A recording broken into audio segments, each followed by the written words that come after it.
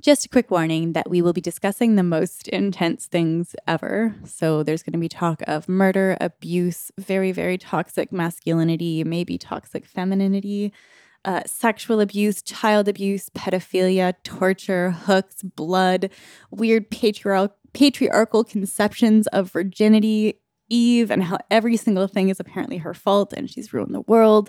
So much stuff.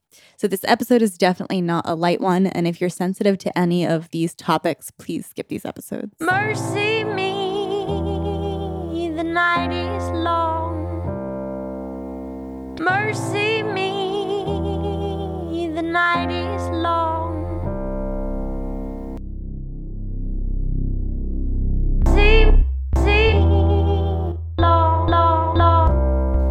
Hello, everybody, and welcome to A Hopeless Endeavor, a Joanna Newsom podcast. This is part 2 of our gigantic series on Go Long. So let's just jump right in without further ado, because we have a fuck ton to say about Go Long. So here we go. Yeah. Okay, next verse. Yes, please. Just before we read the next verse, Sam and I were just talking over the little break that we took, and we were saying, like, actually, Sam, do you want to just say what you had said to me about anger?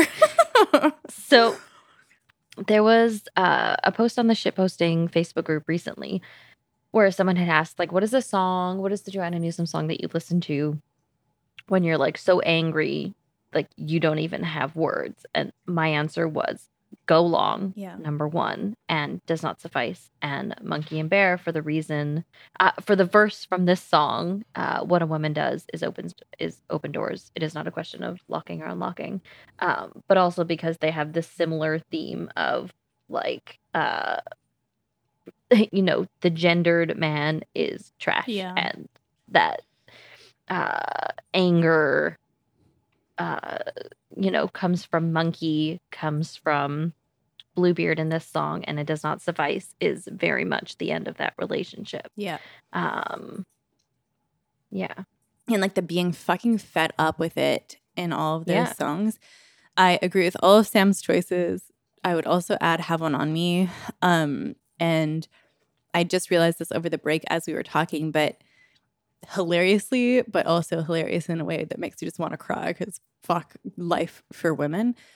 Like, the part of Have One On Me that gets me going every single time is when she says, meanwhile, I will raise my own glass to how you made me fast and expendable, and I will drink to your excellent health and your cruelty.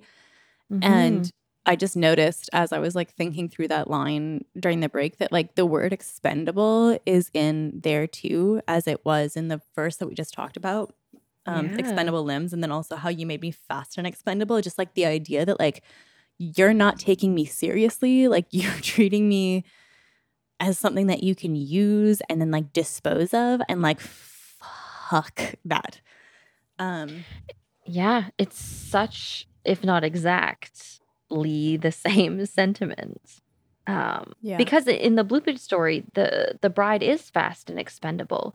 Like, you know, they meet, they're married immediately. He leaves, he's back before dawn, and he's about to murder her. Like, that night. That fucking night. Yeah.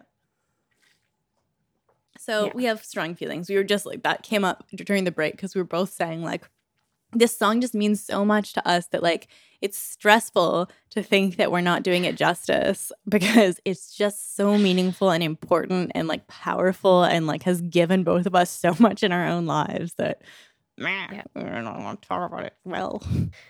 And how, like, you know, in our other professional and, like, academic aspects, we don't feel guilty about much. But, like, holy shit, do we feel guilty if we don't feel like we did the song justice? Yes. When I'm defending my very particular view of the nature of pleasure and pain and how that contributes to very stupid specific theories of well-being, I'm like, I don't really care if this is wrong. I'm just arguing for the sake of arguing. This, I'm like, no, this means something. Like, it speaks to people and is important in a way that nothing else I engage with in my life is. That's not true, but it's super important. And almost. Yeah. Almost true. Yeah. Anyways, I invite you, Sam, to read the next verse for us. Okay, I have the lyric book from the vinyl with me, Here we go. We both want the very same thing. We are praying, I am the one to save you. But you don't even own your own violence. Run away from home, your beard is still blue. With the loneliness of you mighty men, with your jaws and fists and guitars and pens, and your sugar lip. But I've never been to the fire pits with you mighty men. This song is ridiculous. It's so good. It's so just these lines, man. Like, oh, and the dynamic behind the whole thing. Like, we both want the very same thing. We're both praying that I am the one to save you.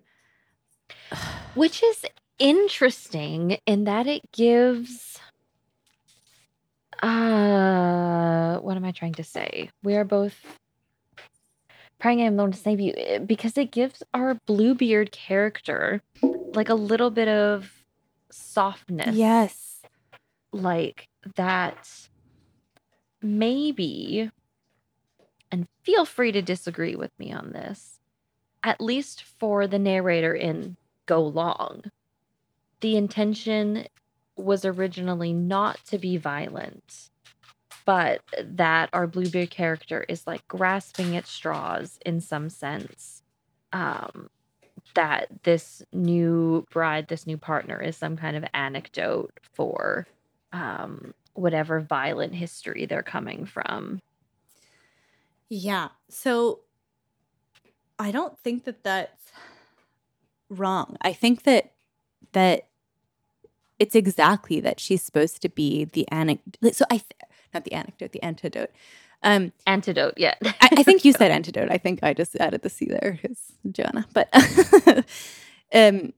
no, I think that that's right. But the thing that gets me so much about that being right, is that I think it shifts the focus, or like retells the story in a way, as doing this thing that I fucking love, obviously, which is to position the obvious villain in this story, who's still the person who does wrong and who's killing women and is like inexcusable, but also positions that person as himself a victim. And in this situation, It's a victim of these societal pressures, right? And so I think she's not even like subtly referring to masculinity here. I think she's explicitly referring to it. I mean, throughout this whole song, but particularly this part, right? In the parts where she says, like, the loneliness of you mighty men with your jaws, fists, guitars, pens,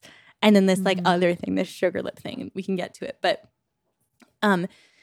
the idea that he doesn't even own his own violence is like, to me at least, and I'm super open to people arguing with me about this because I'm not confident, but to me at least, it's that he's not even to blame for his own violence. Like, he has been trained and programmed by the culture in which we all live to be masculine, right? Which is to be aggressive and violent and, you know, at least in this toxic way. Yeah, and I think that point is driven home by the line, run away from home, your beard is still blue. So, like, if the societal expectation, if these super gendered and toxic roles are coming from this, like, societally constructed interpretation of what home is and what a man's role is and what a woman's role is, even if you leave that, you're still impacted by it. Yes. Your beard is still blue. By any other name, a J is still blue too. Like, you can't escape it. Yeah. Yeah. So that actually helps me a little bit to understand the line, run away from home, your beard is still blue, because I don't quite get, like, to me, I was thinking like, wait, so like in contrast with the narrator's association with home that we got in California, she's telling him to run away from home, what, like for his own protection, because his beard's still blue and people at home are going to judge him for that? Or But no, I like your interpretation that like it's, yeah, that this has been so ingrained in us that like we take these sort of toxic gender expectations and roles with us no matter where we go, kind of. Or like you can't maybe be in a home setting with me, maybe, if these are going to still be present in us, but also like how do we escape them? I don't know. I'm not making sense. You are. And to build on that, I think that like the specific structure of the words here is important too. So it's run away from home. Your beard is still blue with the loneliness of you mighty men. So it's like these attributes of the mighty men, the jaws, the fist, the guitars and pens are coloring the beard. Interesting. I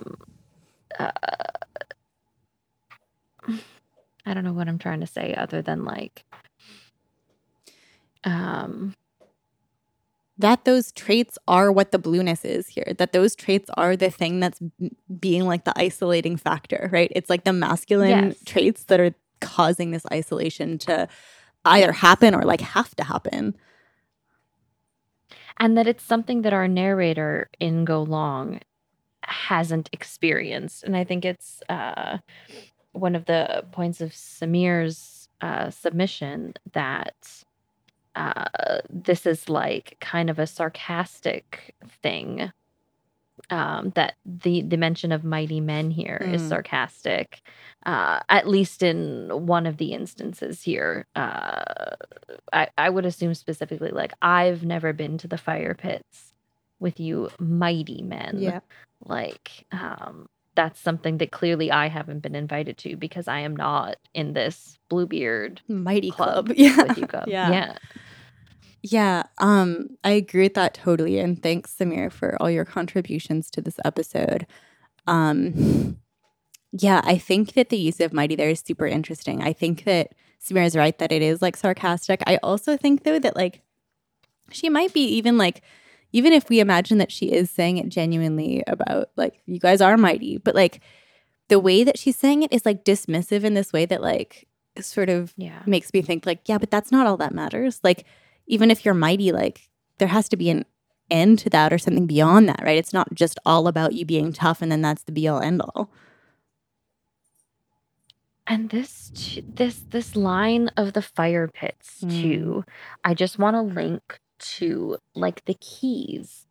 This is not like the fire pits are not a room that our narrator has a key for. This is also something that I think if given the opportunity, anyone would want to explore, but it's something that's locked to her. And I'm assuming all of these things are to the fist, the guitars, the pens, the jaws, the sugar lip, that these all are tied into not only the Bluebeard, but like these like, oh, you know what it makes me think of? In the Colleen episode, I'm just going to look at my notes here.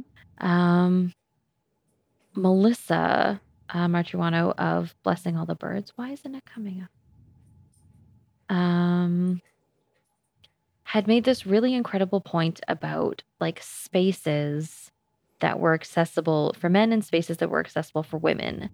And it was like the land is accessible to women because of this, and the water is accessible to men because of this. Yeah.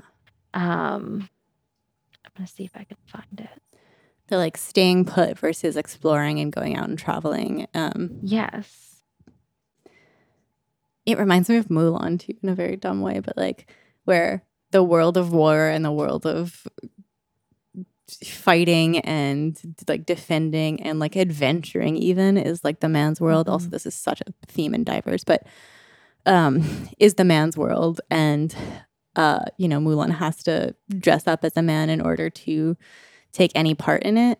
And regardless of whether our narrator wants to do it or not, like I don't think she's giving us an indication here that she wishes she could go to the fire pit. She's just she's just commenting like, this is not something I have access to or experience in, so like I don't know what it's like to be you. I think there is like this element of humility here where she's acknowledging that she doesn't have the epistemic access into what it is like to be socialized as a man. Sorry, I'm just searching. No, take your time. Google Docs. Oh, yeah, exactly what I said.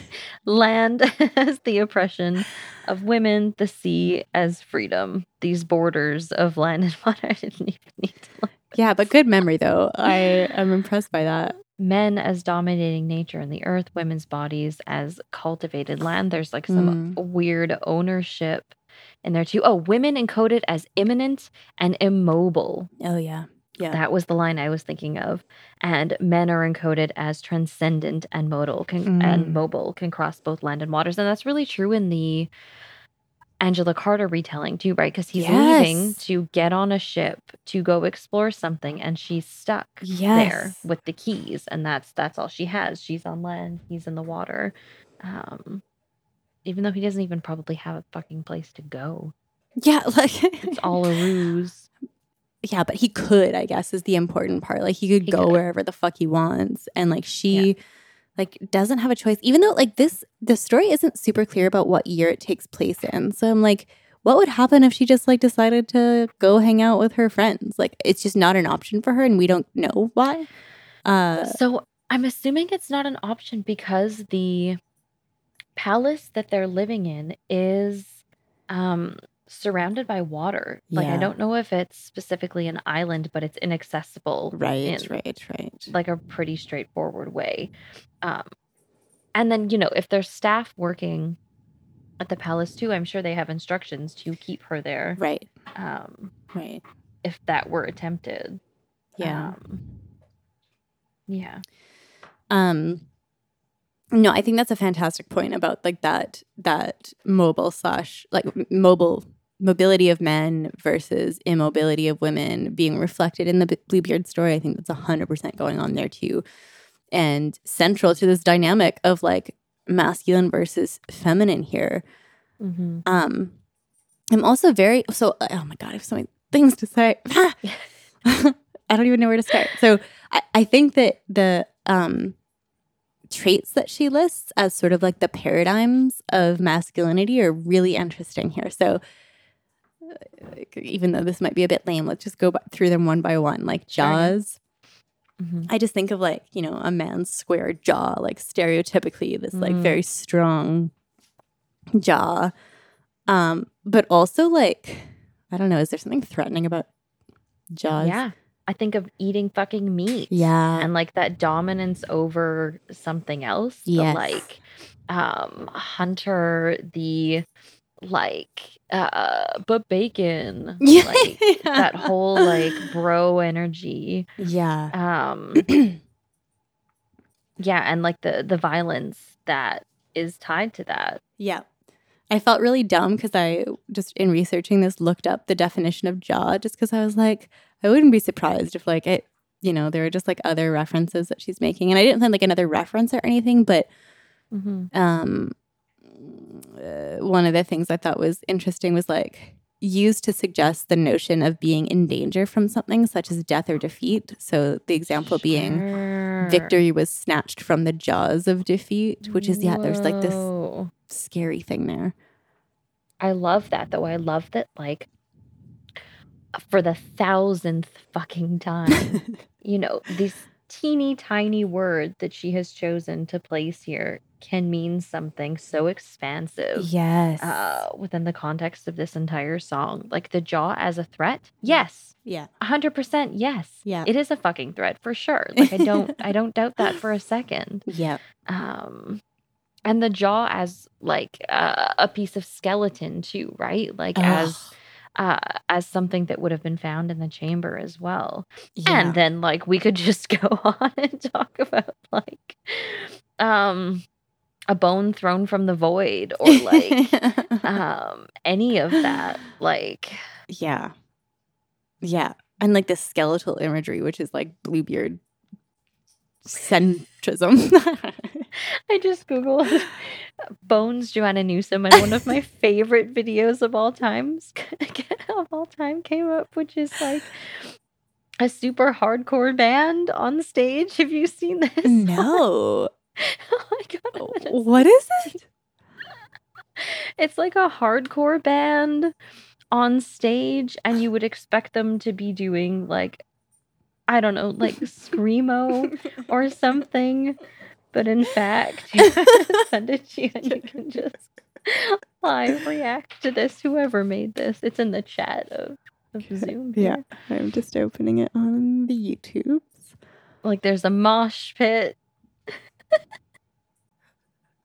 That was fucking incredible. Oh my god, that was so funny. Also, Only Skin's so good. Yeah, I mean, yeah. But like jaws and fists and guitars. There you go. Headbanging could have gone right in there. Jesus Christ. Sorry, took us off track there. No, that's okay. It was 100% worth it. Anyways, fists, I didn't find anything like double entendre to talk about. Just, you know, fists being violent. And also just maybe like, if we're talking about like the physicality of like cis men, at least stereotypically being bigger than women. So in their jaws and their fists. And then I thought the guitars and pins thing was really interesting because like Joanna is the fucking master of pins. I don't care like over any man that has ever lived. So it's not that pins are just in the domain of men, but maybe it's that like a part of this, and maybe even an overlapping part, but a part of being masculine is this like broody nature that I think she's pointing to here, which is like, you know, singer-songwriter-y, or like, you know, I can express my sorrow not by communicating with my partner, but by, you know, in this performative aspect, I guess.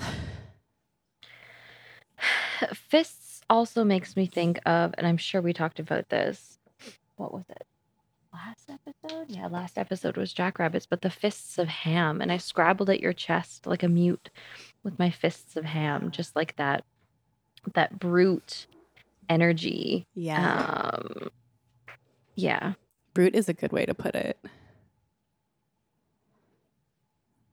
And then Sugar Lip. And she's like, but in all of that hardness, there's this softness that I have access. And like this is I think a theme throughout this whole thing, this whole song is this, I don't even know how to express this exactly, but I've long had a theory, which I might have expressed on this podcast before, but I think might be just not. I've been like for 10 years talking about this as though it's my theory, even though I'm sure people think this just more generally. But where, because men are socialized to have this like very hard exterior and to like not, you know, cry in front of their friends or like talk to their friends about how they're hurting or like whatever, to not be soft to other people, that once you're in a relationship with a man, they sort of have this cultural okay to be at least somewhat soft with their partner. And because there's this one person that men are like at least somewhat culturally permitted to like unleash all of the like human emotions that you've been suppressing because like society doesn't let you express them, because there's this one person that you are sort of allowed to funnel this into, they get like the brunt of it. And so like all this just to say that like I think there's this huge expectation then on that one person in your life, in this case it's a woman, to hold all of that for you, right? And to like be the person to like walk you through that. And like it's important that you're able to express that, but it's also just unfair, not of you to express yourself, but unfair as a cultural, societal dynamics between these like gender expectations, that the woman, at least in hetero relationships, is supposed to sit there and just like take all that on herself. But then also that's what we're expected to do, right? And so I think to me that speaks to that first line of this verse, which is we both want the very same thing. We are praying, I am the one to save you. Like that is what we both want to be able to happen. But it's just so unclear that it's a possible thing. It's just too much to put on one person. It's too much of a burden too, right? And it makes me think of like the end of Monkey and Bear when she drops her fur and she drops that burden of all of these expectations. In the very same vein as this. Yeah. That she is in the same way expected to Carrie Yes. everything that Monkey is giving her willingly and happily and without consent. And Yeah. yeah, I 100% agreed that it's the same vibe here. That those roles are very strong here. That's a great comparison to Monkey and Bear. I think you're right. Like these expectations that are burdening me, but like also she wants them, right? Like we are both praying, I'm the one to save you. Mm-hmm. And that's it. I think an interesting too sort of gender role reversal where it's supposed to be like, in these Bluebeard tales, it's like the brother that saves the woman, right? And like in all fairy tales for all fucking history, it's the man that saves the woman. But here it's like, because I'm that one person for you, we're both allowed to want this. We're both allowed to want me to be there to rescue you. And it presupposes too, like, you need rescuing. Like, you're not okay putting on this front for everybody, but like the beard still blue part, like you're so far into this now. We're both so far into these, so enmeshed in these gender expectations and socialization that like it's really unclear if there's actually a way out, if there's actually a right way to navigate this now.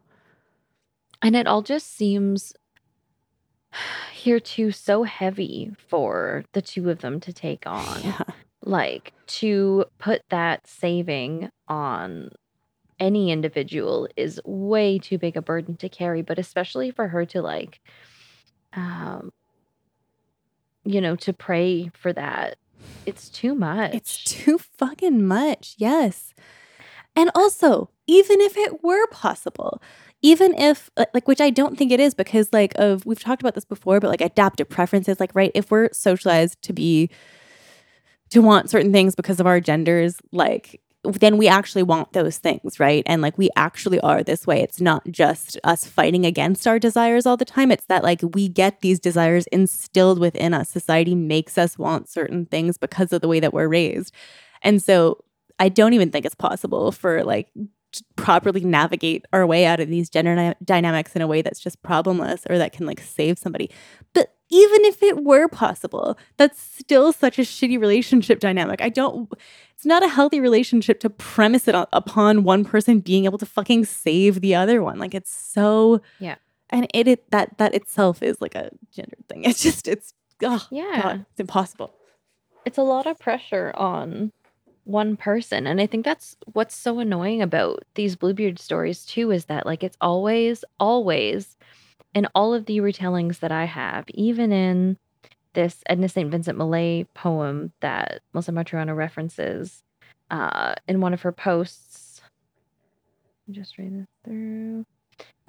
Maybe not in that one, but in every other one, it's someone else who comes to save her. Yeah. It's never the bride, the main character herself.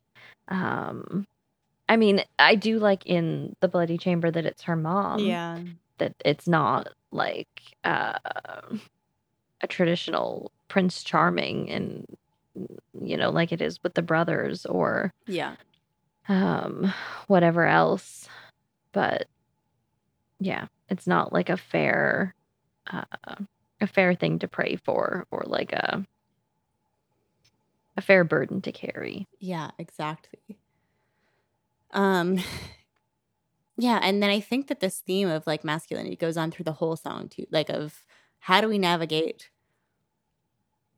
my expectations of myself and of you, given that I am a woman, you are a man, and how do we navigate your not being okay in your masculinity because it's not healthy and it's like very toxic to expect you to keep all of your emotions to yourself your entire life and to treat women as though they're just expendable limbs and objects and to, like be emotionless about all of that. Like, how do we do this? It's impossible. And we've talked about this with previous songs, obviously, but this is just such a nice driving home of that point. And it's frustrating. It's frustrating for both the narrator and I think the man involved. And as you're saying this, maybe we've said this already too, but like if we're considering Charles Perrault as someone who was we obviously need to research this more, but like somewhat liberal in his beliefs for the time, what are the chances that he wrote this as a retelling of toxic masculinity and as like a warning of like, you can't talk about shit, you can't resolve your own shit. This is what men do. I don't know. I don't know either, but I want to look into it. Someone's written about this. Yeah, I'm sure. Yeah, I'm sure that they have. Okay, I think that's all I have to say about this verse. Yep, probably. Me too. Do you want to do the next one and then stop? Sure. We could do more if you want to. I would love to research more about the Mekong Me too. verse. That's why I wanted to stop after that.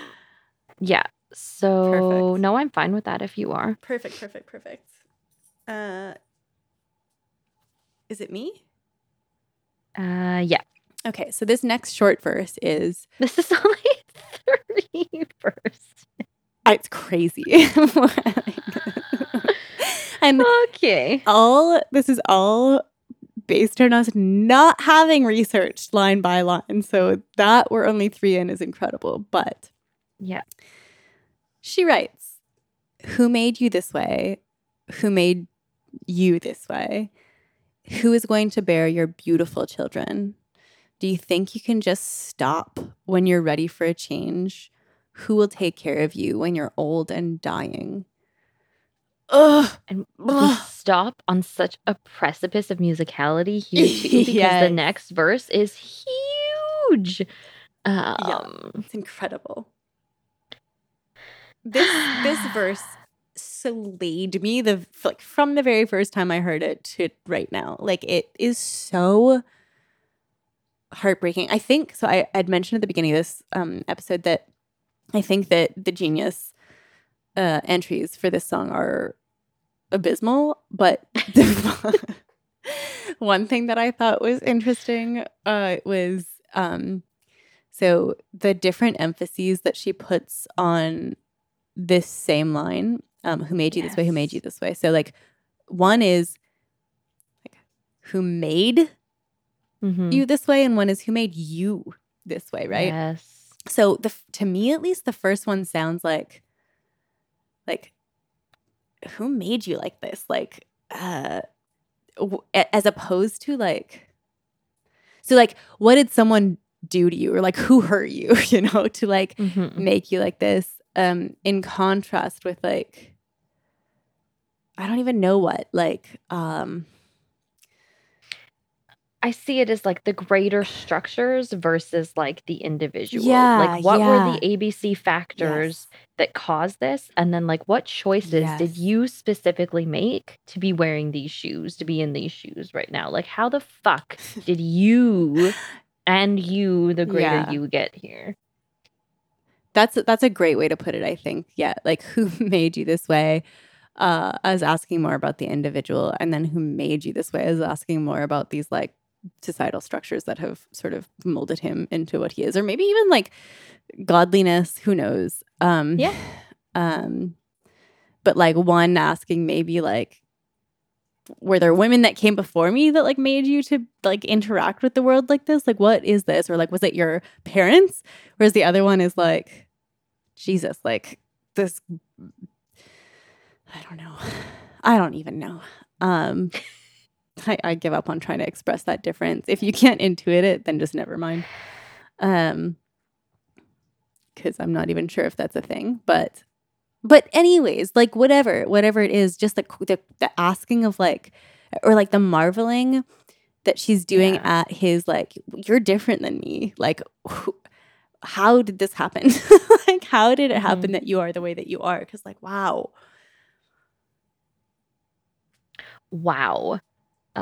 Very much so.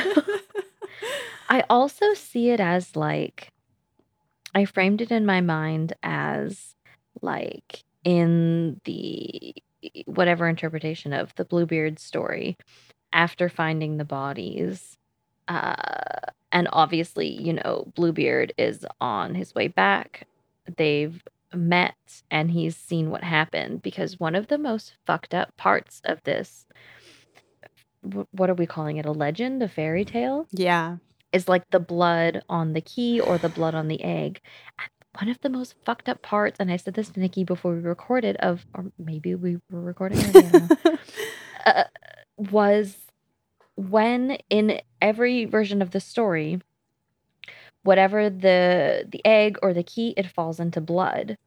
And in the Carter version, she tries to wash the blood off the key. It's magical. It won't come off. And he picks up the fucking key and he places it against her forehead, and it like marks her forever. And I just imagine this verse is like a conversation right before this happens, like either with herself or with Bluebeard, and her saying like, in that like disgusting, marveling, like shock, the immediate trauma of finding all of these women, who made you this way? Who made you this way? Like, if you keep killing all of your wives, who is going to bear your beautiful children? Yeah. I like knowing that you're next in line. Oh, the line she uses is so good too. It's like joining the sister wives. In the Carter story? Yes.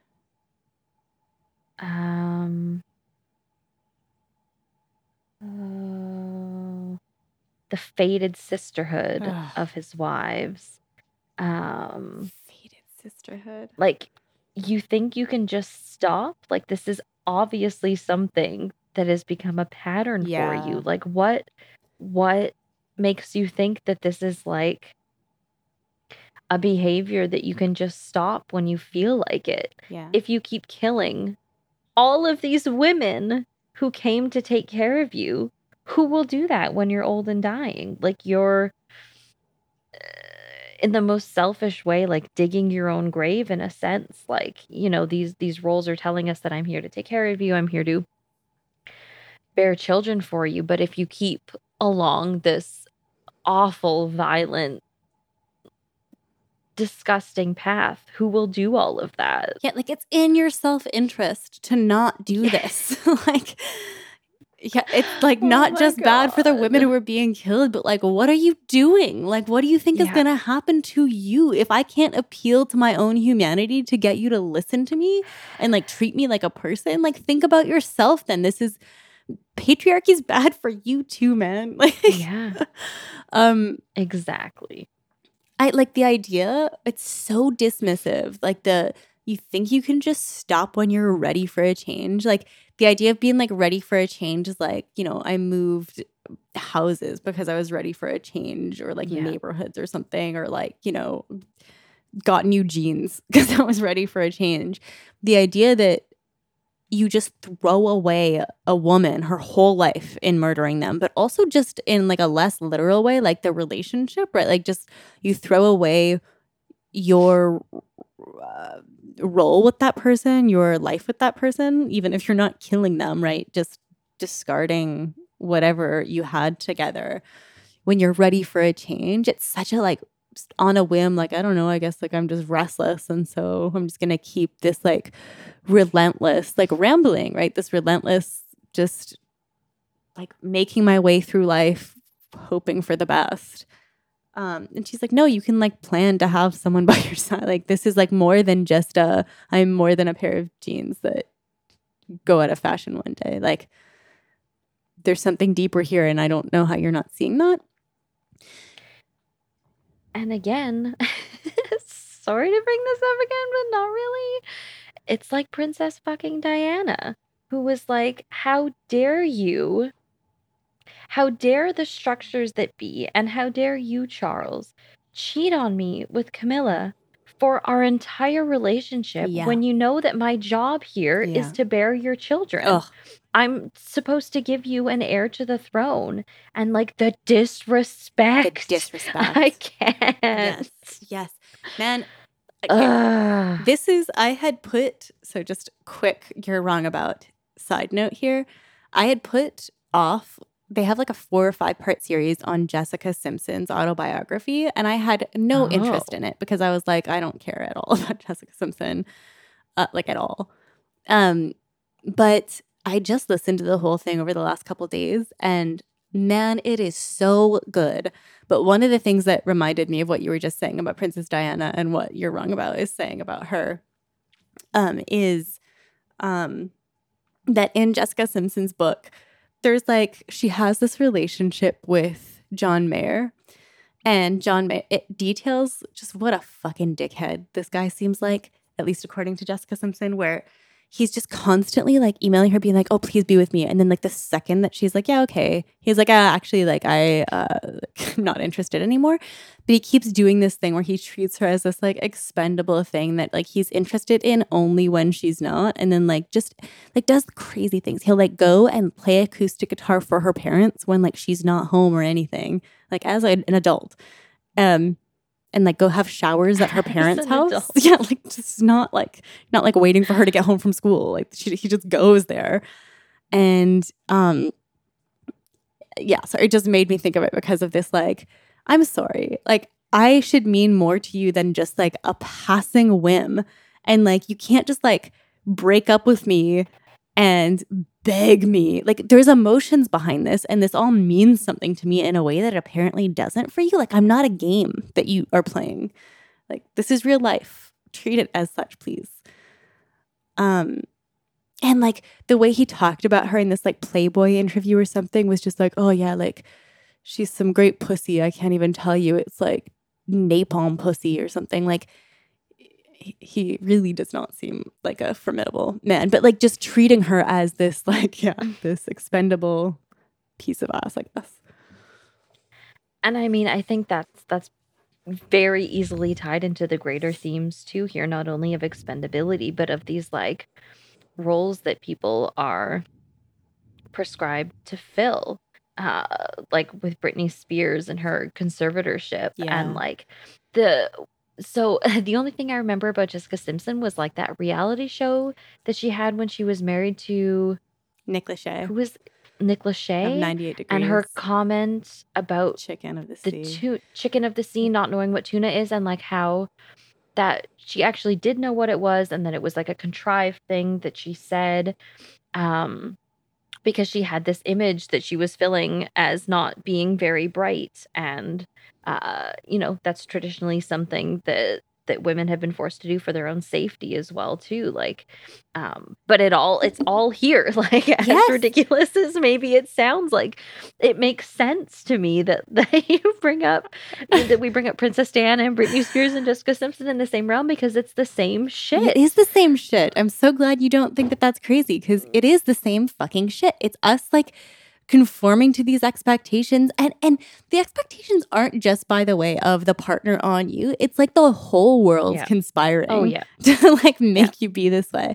There's this section in the book where Jessica Simpson is talking about how like the producers of that reality show, Newlyweds, they would like play up her bimbo-ness throughout the house, and she's like a dumb bimbo, and that's the character that she played. And she was like, it was crazy because when the cameras weren't rolling anymore, I felt myself falling back into that role.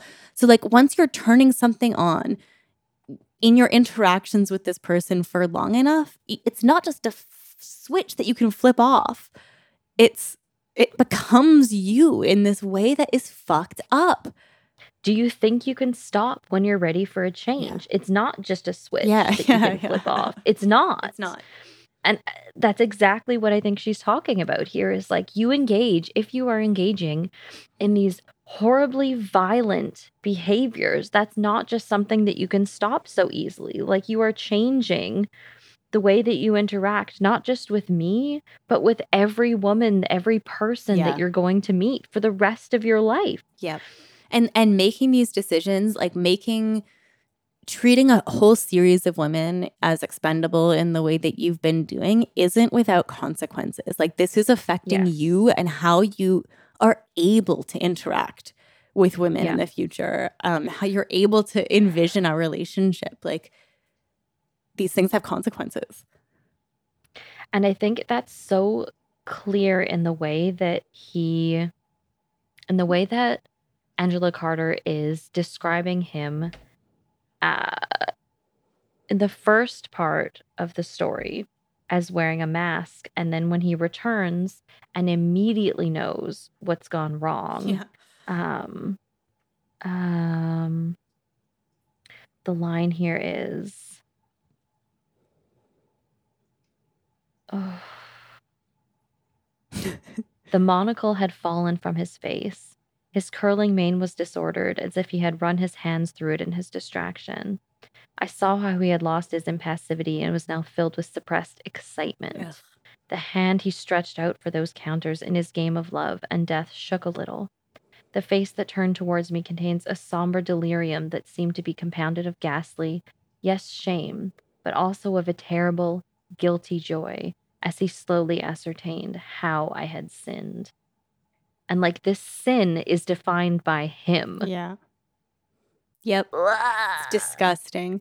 That's so well written, but also so disgusting. The idea that he's excited about it. Because, like, him having treated all the previous wives like this has, like, done this thing to him where it, like, makes him anticipate. He's like, ooh, I know what's next. I've seen this before. And, like, now that's what brings me pleasure, right? Like, now that's what I love, this part where I get to tell you how you sinned, or I get to, like, show you that I know. Yeah. Oh, Lord, the world is so heavy and dark.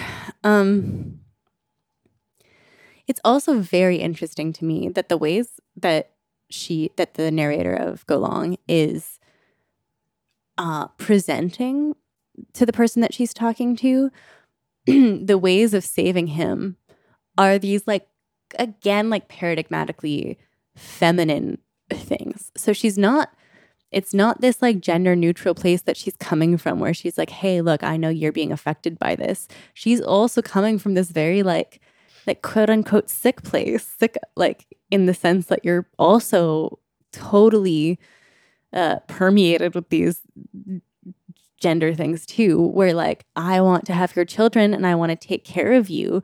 And, like, be, like, you know, this, like, taking care of figure for you to save you, in order to, like, fill this hole, this masculine hole in your heart, right?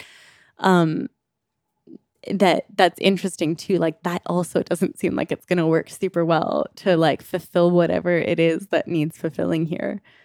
Whatever fixing this relationship needs doesn't seem like it's like, let's just let me perform my gender expectations better. Yeah. Also, the tenderness in the beautiful children is still like, I love you. You're beautiful to me. Like, your children are going to be beautiful. It's like, it's just filled with love there too, to me. Yeah, because I think at least in the Angela Carter version, there is space for that. Yeah. Like, at least at the beginning, there is,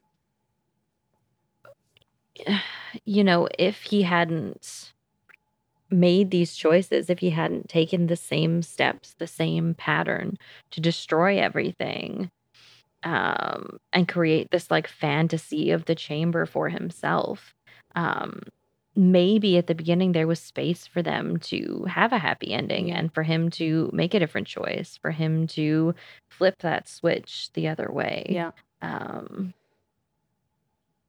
One of the most fucked up things, as I'm reading through my notes about the Angela Carter story too, remember when she talks about, and it's mentioned many, many times, the mirrors in the bedroom? Oh my fucking God. That shit. Right? Yes, man. It is haunting. So it's first mentioned when he first brings her to, like, their marriage bed, where they are to consummate their marriage. Yeah. And she walks into the room, and the room is described as covered in mirrors. So she sees herself so small, but she sees a dozen versions of herself. Yeah. Which to me just immediately, like, mirrored all of the bodies that he has and all of the times he has done this. Yes. She sees herself as one of many. One of many, exactly. And it comes back again when Uh, and consent here is obviously a Ugh. huge fucking issue, Yeah. but like when they are eventually consummating the marriage and she looks up and in all of the mirrors sees a dozen of him coming towards her to take what he believes is his, like it's so fucked up. It's so fucked up, man. That part haunted me. By the way, she's like 17 years old. It's terrible. Yes. But she like talks about like, I watched 12 versions of myself getting undressed by him, like 12 Yes. scared me's, Yeah. like looking up at him. I could see it. And like just the image of that is so terrifying. And I think that at least for me, it feels in keeping with the theme of like, she starts to feel solidarity with the other women that have come before her. Yes. Yeah. As this like slow entry point into that, even though these are all her, she's like, oh shit, though. Like, I don't know. There's something about that that's just so scary. Oh, so this part. I saw him watching me in the gilded mirrors with the assessing eye of a connoisseur inspecting horse flesh, Ugh. or even of a housewife in the market inspecting cuts on the slab. Ugh. Disgusting. So gross. The next day we were married. So- Please go and read this story, guys, because like it's worth it. if you can't tell, we're both like, I haven't even talked about like the Margaret Atwood one or the Edna St. Vincent Millay one or like any of the other dozen ones because this one is so fucked up. It's so fucked up. I'm just I just searched for the word mirror in here because I just know that there are some really haunting descriptions that I want to find more of. And I caught sight of myself in the mirror, and I saw myself suddenly as he saw me. Yeah. My pale face, the way the way the muscles on my neck stuck out like a thin wire. I saw how much that cruel necklace became me, and for the first time in my innocent and confined life, I sensed myself a pit. You read this for corruption that took my breath away, and we didn't talk about like the necklace that he makes her wear of rubies too, like. Ugh. His wedding gift clasped around my throat, a choker of rubies 2 inches wide, like an extraordinarily precious slit throat.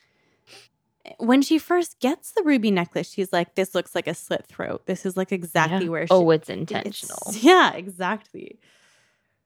Okay, so Sam just sent me the exact quote that I was looking for because it's just so like bone shivery crazy.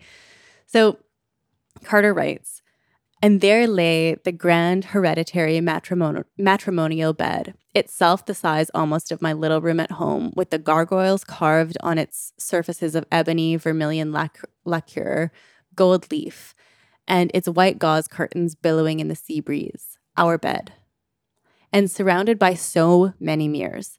Mirrors on all the walls in stately frames of contorted gold that reflected more white lilies than I had ever seen in my life before. He'd filled their room with them to greet the bride who had become that multitude of girls I saw in the mirrors, identical in their chic navy blue tailor-mades for traveling, madame, or walking. A maid had dealt with the furs. Henceforth, a maid would deal with everything. But exactly that, like, this myself who would become this multitude of girls. Just like, oh, I see myself now as this like replaceable, expendable thing that is no different than all of the people that have come before me. And the lilies and are also so kind pretty. of the lilies, and also implicates the maid too. Yeah, I was wondering about their roles in that. That unless all of this violence takes place in the chamber where no one is allowed, that someone is cleaning the blood from the carpet. Yeah. And even and I'm assuming it's not him. No. And even if it is all in the chambers, like you see the girl in the house who's never allowed to leave. Where could she have fucking gone? Like, I'd be suspicious. Where do they go? That was such a huge question. How does the staff... I mean, they're paid. Like, that's the thing. Yeah, exactly. In a time where money is so hard to come by and it's so hard to make a living and, like, feed your family, feed yourself, like, whatever. I don't blame anyone for taking the money. Me either. But they knew. They must have known. Yeah, exactly.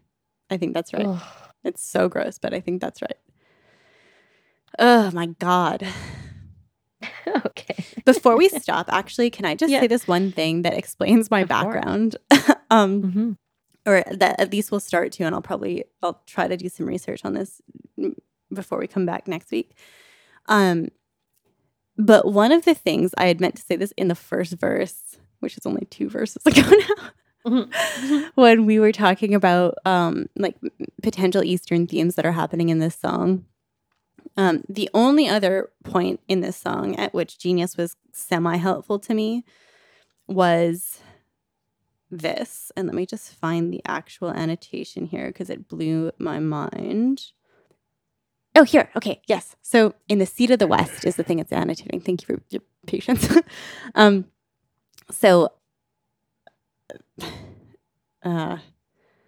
reason it's an annotation to this is not even very relevant, but it's about her positioning the East and Westness of the album as a theme, or the East and West theme as a thing that's going on in the album. And they mentioned that there is odalisque imagery at the start of the song and on the album cover. And first of all, I didn't know that word. Second, like I don't know how to pronounce it. I'm just doing it the French way because it's the only way I know. But I was like, what is that? So I looked up the word odalisque. So Odalisque. And basically it's just a like female sex slave, basically, or like a concubine is like another sort of definition, a chambermaid or a female attendant. But particularly in the in Turkey, I guess, in a Turkish seraglio, particularly the court ladies in the household of the Ottoman Sultan. And I was like, okay, so I'm curious because like it's not a far leap for me, at least, to be like, oh, there's some like, if not sex slave, like women being used for their body shit happening throughout this whole album. That is not hard for me to get on board with. So I just looked up at like, what imagery are they talking about? And on the Wikipedia page for Odalisque, it all just looks to me now that that person drew this to my attention, like the cover of Have One on Me. It is, do you see it? Yes. Like a woman, like sort of sultrily laid out on like a divan or like a bed or like a long, like chaise longue or something like that. And, like sort of in this like like seductive-ish position, like surrounded by things. Yeah, exactly. Too. Like in most of these, it's like really intricate, beautifully made pillows. There's even a screen in this one. There's a screen with birds on it. In the one, yeah, exactly. Yes. In the one I have as my background, whoa, she has like a fan with peacock feathers, which is to me like, I mean, peacock on Have One on Me. And then I think, doesn't Joanna have like a fan in her hand? Does she not? Am I making that up? Hang on, let's see. And if you scroll down to the end of that Wikipedia article too, there's the one, a reclining odalisque painted by Gustave Leonard de Hong. Okay, give me. And there's like this folding screen in the background that looks so much like the one that she has, and that I know Andy Samberg has had in the background. Yes, of like his interviews recently. Yes, yeah, I know exactly what you're talking about. Yes, it looks so much like the one that she has, and to me, I was just like, oh, this just doesn't seem like a coincidence. Like it's just so. There's no way. Yeah, which.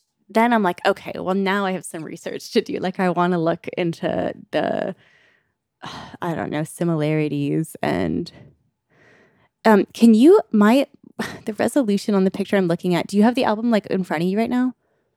I don't, but it's okay. It's okay. Don't worry about it then. I'll talk to you about it next time. I just can't see if she has anything in her hand. Is there a fan in her hand or is it like a triangular shaped something near her head?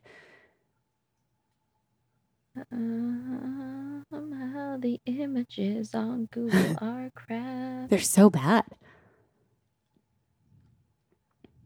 It looks like there's a vase beside her with some kind of like floral thing that's fanning out. Yeah. She's not holding it though? No, I don't think it doesn't look. Oh, she has a wine glass in her right hand. Oh, it's a wine glass. It looks like. And then her left hand is like dangling off the couch. Oh, yeah. I mean, we can do an entire episode about this album art too. I don't think we plan to do that, but like we can go through every fucking thing on this couch and on the floor. I think I remember Joanna saying, I just dragged a bunch of the shit that I owned into a room. And I'm like, you own all this? Like, what? Your house must be awesome. But the way she's posed, even just comparing it in these Wikipedia pictures is like it's almost identical in some of them. Yeah. Which I was really stoked to see because I had never heard of this or like made this connection at all. And I love just the comparison of like, you know, these women who are being used for their bodies, but like also get shit, but like get to live more lavish lives because of the way that men are using them for their bodies. So I'm going to look into that more before our next recording, but I just wanted to flag that as like the other thing that I had found that explains my Zoom background for the week. Yeah, Nikki has a very beautiful odalisque background, and I have like an illustration of the heads hanging from hooks in the chamber. Terrifying. So different vibes, but both equally valid ones. Okay, Sam, you're the best. Thank you for recording with me. I cannot wait to do the next one. I'm going to read Bluebeard's Egg before then and do some more research. Okay, so that does it for part 2 of Go Long. We will be back next week with part 3, and who knows how many parts of Go Long we will continue with afterwards, but probably a shit ton. Okay, yeah, so we have a Patreon. I will link to that in the show notes. Check it out for bonus episodes and early releases. We have a Facebook group, Hopeless Endeavor, an Instagram handle, which is a Hopeless Endeavor podcast. Check all that out. Email us at ahopelessendeavor@gmail.com. We are always down to hear your guys' thoughts and theories, and thank you so much for listening. Bye!